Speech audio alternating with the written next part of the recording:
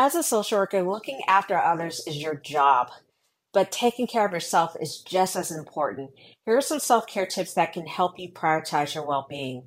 One would be staying physically active, boosts your overall well being. It not only strengthens your body, but it also helps you manage your stress levels. Find a form of exercise you'll enjoy and make it a daily part of your routine.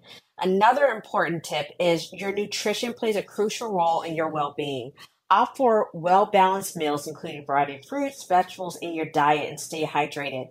Another tip is practicing mindfulness. This will help you stay present, stay in focus, and enable you to manage your work related stress more effectively. Don't hesitate to seek support when you need it. Lean on your colleagues, family, your friends, or your professional counseling services. Remember, it's okay to ask for help. I had to ask for help in my process in different points of my career. Remember, taking care of your well being is paramount to being more effective in your role. Be sure to prioritize your self care so you can continue to help others at your best. All right. This is something I've had to learn to compassion fatigue, also to minimize my stress level. So I hope this was helpful to you, not only for the licensing exam, but just for your social work career in general.